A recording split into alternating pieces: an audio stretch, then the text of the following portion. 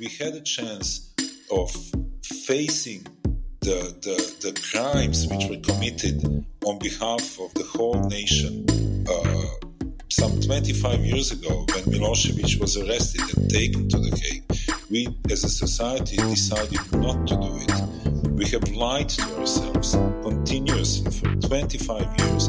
We created these auto-victimizing narratives. We forgot the crimes that were committed. The number of people younger than 21 years who know that something was going on in the beginning of the 1990s in the city called Vukovar is less than 1%. I mean, this is a shame for the society. Welcome to the Coffee House Conversations from the banks of the Danube here in Vienna. My name is Ivan Vejvoda. I'm the permanent fellow at the Institute for Human Sciences, where I lead a program called Europe's Futures, where we host every year about 8 fellows. And I have the great pleasure of introducing one of this year's fellows, Vladimir Arsenijevic, who is a prolific writer and cultural worker. Since 1994, he has published 12 works, mainly novels, but also collections of stories, essays, and graphic novels. He has also written for film and theater, as well as for various daily newspapers, magazines, and internet portals. His works have been translated into more than 20 languages. He has been awarded the equivalent of the Booker Prize in Serbia, the NIN Prize in 1994, and the Steria Prize in 1996, as well as the National Library of Serbia Award for the most read book in Serbia in 2011. He is the president and creative director of the association Krokodil. Vladimir, welcome to this podcast. Thank you, Ivan. Nice to see you again. Absolutely, nice to see you. Although our listeners will only hear us, they won't see us. Oh, but okay. That's okay.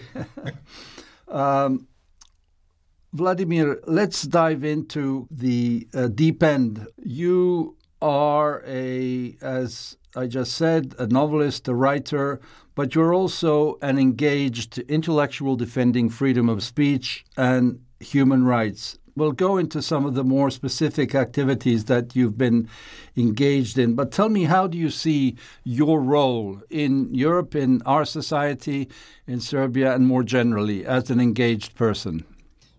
Well, basically, after the end of all wars that spanned the last decade of the 20th century here in what we now refer to as, former Yugoslavia, or post-Yugoslavia, or Southeastern Europe, or the Western Balkans, or any euphemism that you might think of, what remained was these scattered, newly formed states with lots of things in common, and some reconstruction that was not really political in essence. And I started very early on, already in the autumn of the year 2000. I started with the publishing house Rende, and our main imprint was called Ledolomac, which was the icebreaker. The idea was to really break the ice that was in the meantime formed between these brotherly nations, such as Serbs, Croats, Montenegrins, Bosnians, but also Slovenians, Kosovar Albanians, Macedonians, or Northern Macedonians as we call them now. And we started very early on publishing these writers that we were not able to read for the full decade. We noticed that there was a great sense of joy among the people, among the reading audiences, rediscovering this. It felt like something positive is finally happening. So being that the future is not exactly as we hoped it to be here in the Balkans, and that some of the demons of the past seem to continuously breathe down our neck and are not seemingly going away anywhere. And we are still facing nationalisms, we are still facing sectarianism, local hatred, whatever. So this work feels, even 25 years on, even more important than ever. So after my stint in publishing house Rende, I started the literary festival Crocodile. And Crocodile obviously means crocodile. But it's also an abbreviation for, I'm not even going to say it in Serbian because it will sound silly, but in English it stands for a literary regional gathering which alleviates boredom and lethargy. And the idea was to really form the platform where people could meet, exchange thoughts, discuss social, political, but also artistic, literary issues, and also read in front of these audiences. And it grew enormously. I mean, nowadays, we have started in 2009. It's probably the biggest literary festival in the region. I mean, it really gathers big crowds. We oftentimes have more than 1,000 people in the audiences, which for the literary events is really, really huge. And then we continued. We set up the Residence for Writers that is still active from 2012. We formed this Crocodile Center place. And as the situation in the country and in the region has gradually become darker and darker and more pessimistic, we decided that really it's time to roll up your sleeves and do the work. And this is where the activist and also humanitarian side of our whole existence became even slightly more important to us than the purely literary and cultural. So you were, in fact, reaching across newly created borders where there weren't borders for more than 70 years. But at the same time, what you're saying is, in fact, borders were not there for people who really wanted to continue an engagement, a critical approach, knowing that there were other good people on the other side. Of course, and the question of sides is really relative, and this is something that maybe people from abroad have a hard time understanding. I mean, people here let's call it the Balkans. I don't even care anymore, but I mean, they're really, really good at hating each other, and we have shown the depths of what we can actually accomplish and commit horrific atrocities and even genocide. And, the things that we have shown not only to the world, but to ourselves mostly were absolutely mind-boggling. But in the same time, people understand each other. Even in the 1990s, whenever there would be like a conference, international conference somewhere, and then the person from Bosnia and Croatia and Serbia would just get together and they would just go to the nearby pub and have a drink. I remember that time very well. Of course, they could exchange things. Even now, the most die-hard nationalists from wherever in the region do not consider the neighboring country as a foreign country. It's not abroad. Abroad is still on the other side of the former Yugoslav frontiers. Austria is abroad for the post-Yugoslav people. Or, Romania or Greece or something like that. But Bosnia never becomes abroad to the Serbs, disregarding their political opinions. And this is the texture of the region. And this is why the idea of the region is actually very solid to us. It does exist. It does not have to be a political entity. And it's the best for it not ever to be a unified political entity. But it should not stop us communicating. Plus, we have this binding element, which is the language, at least when these mid parts of the former Yugoslavia are concerned. So Montenegro, Bosnia and Herzegovina, Croatia, and Serbia share the same language. Linguistically, we do speak the same language. The fact that we messed it up there as well. And so the final result was, the existence of these four political languages, and we're creating a lot of confusion everywhere and, influence the costs of everything because things need to be forcibly translated from one language to another language, does not mean that we do not understand each other. And even if there were attempts in the beginning to produce subtitles in Croatia for a Serbian movie or to translate books, again, with high quote marks, it was just, ridiculous. So very soon that was stopped. Nobody in their right mind ever translates. And basically what we call languages, we actually consider variants, four standards of the self-same language that unfortunately does not have an official name, but still it's there, and it's a very important tool for our communication. And this is what makes this region very specific. And these are the things that I think should be cherished and used in order for us to develop further as a region and only as separate political and state entities. Yeah, overnight we became polyglots, speaking one but four languages. But also this has been something that I've been saying for many, many years, that in fact we have much more what's, for lack of a better word, called regional cooperation than meets the eye, even in our public opinion, let alone in international public opinion. Exchanges in culture, theater, as you just mentioned, in literature, not to mention sports. There is a regional life, which I think is, if I understand what you're saying, is something we can build on to overcome some of the dire separations, nationalisms that have occurred. But let me move on to another part of your engagement.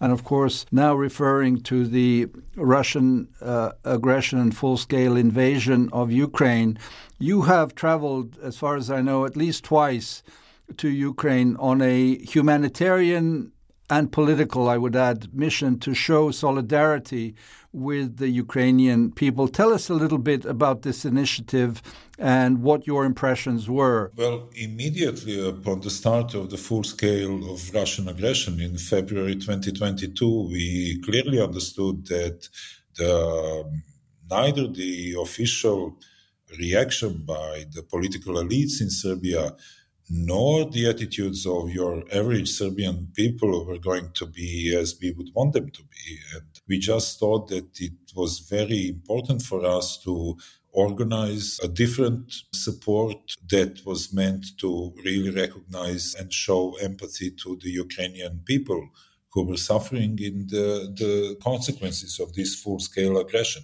So together with our Ukrainian friends, we started already in March 2022 the first round of collecting humanitarian help for the city perinatal center in Kharkiv. This hospital for the prematurely born babies happened to be exactly on the front line. And we have seen these disturbing images of the hospital personnel, of these doctors and nurses, really bringing these babies down to these cellars and incubators in order to try and save their lives. And the lives of the prematurely born babies are, it's very hard to keep them alive in the best of conditions, let alone in such a really bad situation in which they found themselves. And we were lucky to have a really good contact with the Institute for Neonatology here in Belgrade. So they provided for us a couple of neonatal respirators that needed to be serviced. And then together with some other organizations and companies, we managed to collect a size 0 diapers. And everything for the prematurely born babies is a bit more complicated because it's not out there on the market. You really need to contact the companies because this is only provided to the hospitals. So the thing took some time, but eventually in early June of that year, we traveled together first to Uzhhorod and then together with 2 medical vehicles that were also sent all the way down to Kharkiv. We traveled all the way to the eastern parts of the country. By and people car, sometimes do not realize the size, the immensity of Ukraine. I mean, from here, from Belgrade to Uzhhorod, on the other side of the Ukrainian, Hungarian, and Slovak border, it's a tripartite border. It's like 800 kilometers. But then from Uzhhorod to Kharkiv, it's another 1,400 kilometers. So it's a long way to travel. It really takes a long time to get there. And obviously, we have passed through Yanka and Bucha and Kiev. And then, when you pass Dnieper River, and then clearly you see that the country is in the war. In the western parts of the country, you can still fool yourself. But there, the amount of destruction is absolutely horrifying. And while we were in Kharkiv, there was still active fighting going on in the northern outskirts of the city. And there was this weird situation where people might be having a coffee in this hipster cafe and you're drinking cappuccino and eating cheesecake, but there's explosions over there just around the corner, and you hear them and you see them. And we remembered our situation in the 1990s as well through that. The next year, we collected humanitarian help for the township of Bliznyuki in the easternmost parts of Kharkiv region, very close to Donbas, very close to the front line, where this little settlement actually of 3,500 people had altogether 5,000 internally displaced persons. And there was this humanitarian disaster on a major level locally. And we noticed that the media image of the war is very urban. We tended to hear a lot of information of what's going on in Odessa or in Kiev or in Kherson or in Kharkiv, but nobody ever tells you what happens to the people living in the villages somewhere in the backwaters of Ukraine. And these people suffer greatly. So when we asked this social center in Bliznyuki what would be their basic needs, I mean, the list was just heart-wrenching. I mean, warm clothing and canned food and aspirin and diapers for elderly, just really, really basic stuff that these people needed. So again, we collected. And then we noticed, because we always did this in order to help the people of Ukraine, but also in order to, in a way, enrich the narratives that exist here back home in Serbia that were so intensely pro-Russian that we needed to kind of countered them with something else. And I think we managed to wake the simple empathy with some people. So when we set up the call for collecting humanitarian help the second time, the number of people who joined in was by far much, much larger than the first time. And we were very happy to see the old lady coming to our crocodile center with just, 1 kilogram of sugar or something that they could afford, like a bag of diapers or something. So that was really great. And we traveled again, and we then continued down towards Donbas. And again, the amount of destruction, I mean, you pass through these villages and every single thing which has been built with human hands has been systematically ruined. So why would you need to ruin a children's kindergarten and a mini market and a church? And can you see what I mean? It just doesn't make any sense apart from really wanting to destroy life there and the whole continuity of life. So nowadays, we just advertise again for the third time to collect humanitarian help for the citizens of Kherson. Now with this two-dimensional worldview, because of the tragedy in the Middle East, Ukraine almost does not, exist in the news anymore. And so the amount of empathy is really shrinking. And this is really dangerous. It gives an open ground to Putin and his forces to basically do whatever they like. And the amount of grenading and fighting in Kherson has intensified in the meantime, and nobody seems to care. So again, we are collecting basic food packages for the people there. We got in touch with the Center for Democracy in Zagreb, who are also collecting so-called female packages, because sometimes in the humanitarian help, some basic stuff is missing. So things like tampons are a necessity. And in the mid-February, we will go for the third time and bring help to the people who need it the most.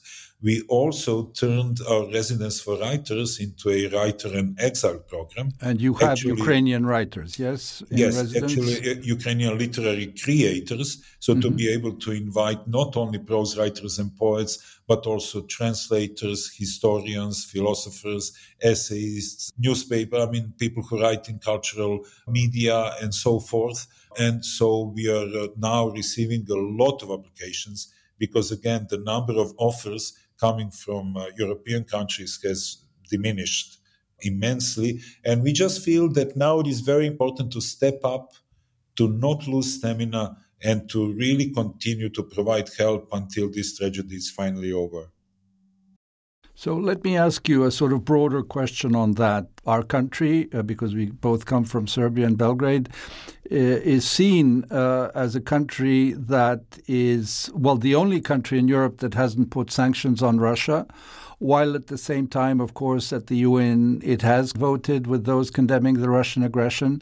There's a lot of talk in Western media that Serbia is supplying ammunition and some small weapons consistently from last year to Ukraine. Interestingly, our president's wife traveled to Kiev to meet the First Lady in Kiev, and our president has met President Zelensky about 5 times in various venues, and it seems they have a good relationship, which leads me to sort of a broader contextualization. As a political scientist, a sociologist, I like to say in conversations that Serbia is a Western society. I mean, partly because of history, geography. We always travel westwards. My generation never traveled eastwards. And yet, because of what happened in the 90s, the catastrophic Milosevic regime, a lot of young people are disabused.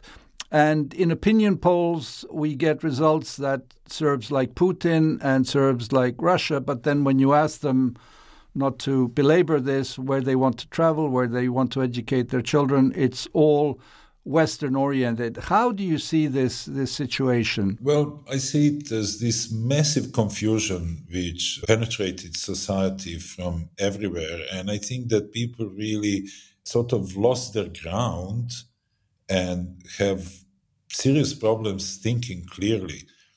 I tended to lately really think in terms of a social, psychological illness rather than a political situation.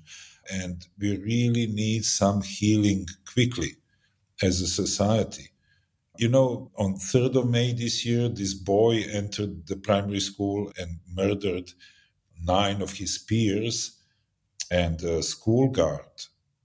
The whole society was in a state of shock. And everybody was trying to figure out what on earth is wrong with us altogether. To me, it's kind of like a late alarm. We should have asked ourselves that when the atrocities were committing in Bosnia and Herzegovina, in Croatia, much earlier on, we had a chance of facing the crimes which were committed on behalf of the whole nation some 25 years ago, when Milosevic was arrested and taken to The Hague. We, as a society, decided not to do it. We have lied to ourselves continuously for 25 years. We created these auto-victimizing narratives. We forgot the crimes that were committed. The number of people younger than 21 years who know that something was going on in the beginning of the 1990s in the city called Vukovar is less than 1%. I mean, this is a shame for the society to be able to create this smoke screen in order to protect itself from a simple responsibility that needed to be taken, what was done there. And then, to just give you a broader picture, this boy enters the school and starts shooting at his counterparts and kills them in cold blood. Across the road from the school, there was a mural dedicated to Putin. There was a mural of Putin with lettering with the word brat written in Cyrillics, a brother. I think not even 20 or 30 meters away from there was another mural overlooking the children's playground that said "Kad se vojska na Kosovo vrati," which is a warmongering, militaristic message saying when the army returns to Kosovo, that kind of hopes for another military reoccupation of the Kosovo region on behalf of Serbia. Let's not mention the mural Vratko Mladic, the war criminal, which has been hailed as a Serbian hero, and his images were stenciled in 1,000 copies all over Serbia, always with this simplified message, the Serbian hero, Srpski heroj. And this is not even an end to it. So this is just a couple of hundreds of meters of one street in the central Belgrade. So what would you expect from the society? The media, which is tightly controlled by the government, and if you look at the average newspaper kiosk in Serbia, basically this is just tabloids screaming these headlines, which are by definition hateful. there's always one or another victim. It's either one of the neighboring nations or the LGBTQ population or the migrants, or there's always somebody who is guilty for something. So this whole situation has been very carefully created, constructed, and put on a very solid fundament. And I think for the people of Serbia, it would be very hard to see through this smoke screen that has been created. So to me, it's very naive to hope that the change of some political figures at the elections, because we now have the upcoming elections. Indeed, on December 17, yes. Yeah, would sort our problems. It would not. Because the major problems which are really burdening Serbia are actually accepted equally by almost all the political players. So if you ask any of the political parties that stand any chance at the elections, what would be their attitude towards Putin as opposed to Ukraine? How about the recognition of the independence of Kosovo? What is their stand on the LGBTQ population and the right of people to choose their identities? And so on and so forth. You would just get the same conservative replies for practically all of them.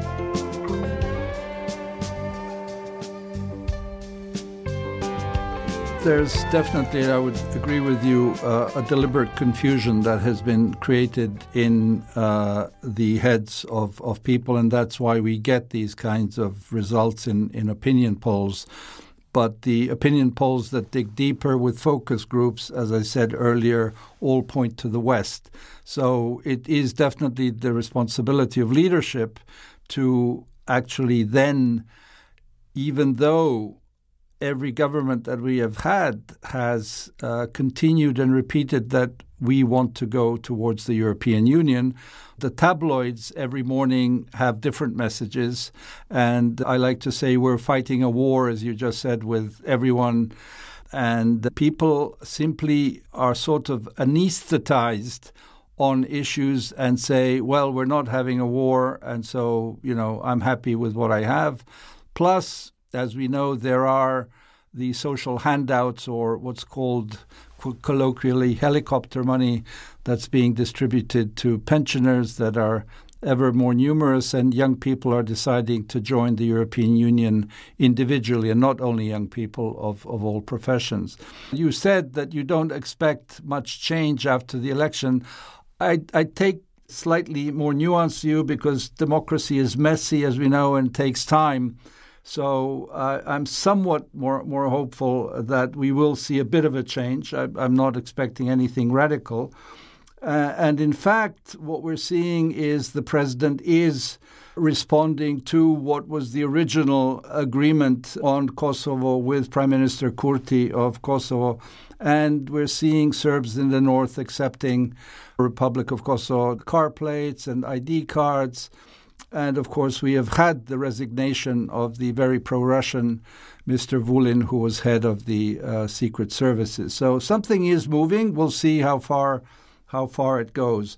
Let me take you now to the other side, to the European Union, which, with the Russian aggression of Ukraine, has woken up, to put it very simply. Enlargement is back. Many declarations from all the principal leaders that without enlargement, the European Union will not be complete, and geopolitically and geostrategically, we must confront Russia and Putin, because who knows what happens if, God forbid, Russia has the upper hand in this war, and thus the support for Ukraine is fundamental. We have had visits from Ursula von der Leyen. NATO Secretary General Stoltenberg was in Belgrade. I don't think that a Secretary General of NATO would visit a country that's pro-Russian. And I think that gives a sort of a signal to a certain number of people. Is the European Union doing enough? Of course, understanding always that our countries need to do all the work of democratization. Can the European Union do more? You obviously meet a lot of Europeans, you travel.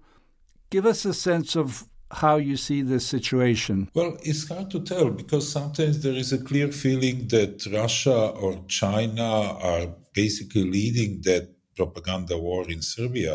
It all, unfortunately, has to do with all these emotional truths that have taken place of pure photography ever since, again, the 1990s. And the reductionist truth is that, hey, NATO has bombed us, the EU were bombing us. They were not only bombing us, they were kind of like spraying us with depleted uranium. So we're all dying of cancer here. And Russia never bombed us. And this is where it ends. I mean, for the majority of the people, this is as far as their thinking goes. So they're easily manipulated. There is also this massive chip on the shoulder, I have to say, on the whole Serbian situation. There's graffiti on the wall in Beogradska street where I live. We will never forget. And then the date of the beginning, what was it, 27th of March, 1999. So the NATO bombing took, 3 months altogether, and it was horrifying. And, even one victim is one victim too much altogether. But, if you put it in the context again of what Serbia has been doing very systematically throughout the region of former Yugoslavia for the previous 8 or 9 years, 18 countries do not just get together and go and bomb somebody for no reason. It takes a lot of guts to move NATO towards you. I mean, you really have to wave them here and to send them all the signals. So we're really, really good in messing it up. And then again, not accepting it. But then, as you notice, people actually down deep beneath all that know the actual truths. Indeed. So when they travel, they go to Germany. When they want to go for their economical betterment, they do not travel to Chechnya. They would go to Sweden or, Denmark or anywhere else. So clearly they recognize how the things stand. I think our politicians very well know where the support is actually coming from, the actual support. When you need to reconstruct the infrastructure of the country, you know who is actually providing credits and who is just providing this futile, empty support or just buys away the infrastructure of the country and uses it in a really bad way, like the Chinese oftentimes do. So there are all these things at stake. And I think that one thing that defines Vučić and his government is uncanny ability to sit on not only two stools, but really several stools in the same time. He's really having all these narratives. And, he kind of brings one suit for Brussels and then another for Moscow, but he also has another when he goes to the Arab investors of Belgrade waterfront project or Chinese or something like that. And, it might even seem like politics, but I think it's just mess. And there was always a need to compare Croatia and Serbia, and people in the region somehow always do it. But nowadays, one thing is very clear. I mean, you can discuss the path that Croatia has taken, but there is definitely a path, whereas Serbia seems to be running in circles. I seriously think that there is only one future for Serbia, and this is to join the rest of the European countries in the EU. And it has to be beneficial both for not only Serbia, but again, the rest of the Western Balkan countries. Unfortunately, looking at Hungary or Poland until recently, we know that membership does not guarantee good manners. So how we will function there, it remains to be seen. I can imagine that the anti-EU sentiments could be even more on the rise within the EU. Because I think the majority of the Serbian people actually sees the EU, again, in this very reductionist way, as sort of like a pool of easy credits. And so if we don't change our position in the EU, it could probably again create a backlash. And indeed, the blessing in disguise of the Russian aggression of Ukraine is that enlargement is back and that the European Union now is seriously moving on Ukraine, Moldova, possibly Georgia. And we are on that path because we have been for all too long, for 10 years, and now we are in the streamline of that movement. And so we are part of this enlargement package. And in terms of size, which is always important, our whole region is practically half of Ukraine in terms of population. If Ukraine's population today is about 31 million, we're below 16 million, I believe, with all the demographic changes that we have. And so either we pull ourselves by our bootstraps and somehow realize that, as I fully agree with you, we have no other path. I like to say that it's enough to look at the geographic map to understand this. You don't need any political analysis, don't need to go into history and culture about it. And so when people say, but it's not right to say there aren't alternatives, of course there is. It's self-isolation. It's like Albania was in the 60s, a country tied to China in the middle of Europe that had bunkers on all of its borders. Yeah, that's an alternative. But, I'm not sure people want that alternative. And that's why they understand that Europe is, with all of its faults, the future that we will follow. Recently, we had, of course, the result in the Netherlands. I'm alluding to what you just said. We have the rise of the far right, a far-right party coming first in the election in the Netherlands. In Austria, where I am now, the far-right is polling at the top. The AfD in Germany as well. So I think you're right to warn about what the mood in Europe will be, because clearly there is a difficulty in addressing the issue of migration, while at the same time Europe needs workforce. 400,000 are needed every year in Germany, and to square that circle is extremely difficult.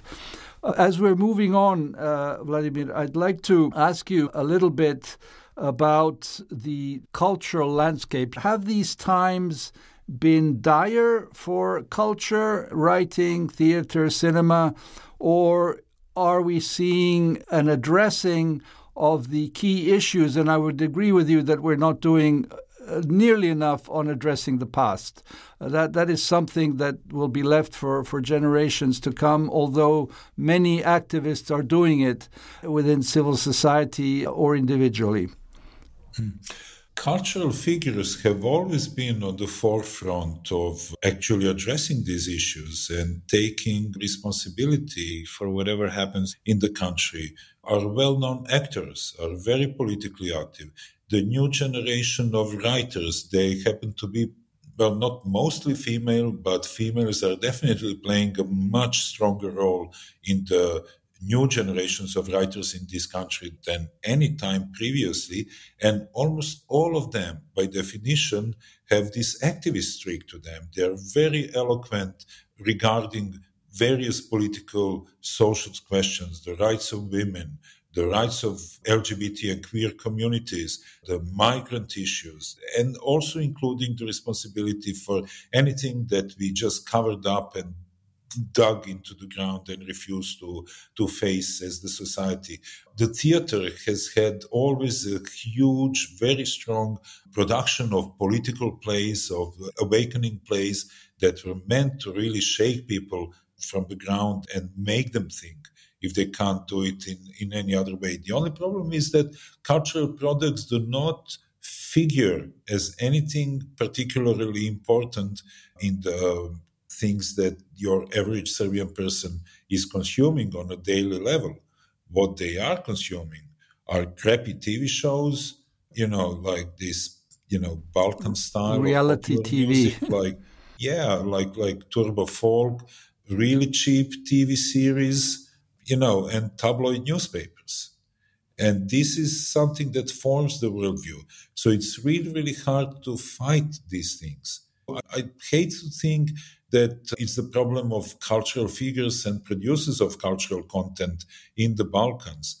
To put it in the context of things that we were saying in the beginning of the talk regarding the communication in the region, the writers were first to start sort of rebuilding the broken bones. As I told you, there was this joy in rediscovering this communication among the writers. They're craving this larger market, so to say. And it has not much to do with the sale of books or making money, but just to reach out the bigger number of people, to really feel that your literature makes an impact. And we are happy to say, at least in Serbia, the situation is slightly different, or actually dramatically different in Croatia, unfortunately. But in Serbia, regional writers are regarded as literary stars. They are well read, they're well liked, they sell a lot of books, they're a part of the literary stardom in Serbia. And this is something which is sharply opposed to Serbian social mainstream, which has by far been, by definition, very conservative, very suspicious of everything which has not been twice ethnically and nationally confirmed. And so there are clearly two different realities there coexisting. Again, the problem is that obviously we are leaving this country to the young people, and the young people tend not to read that much.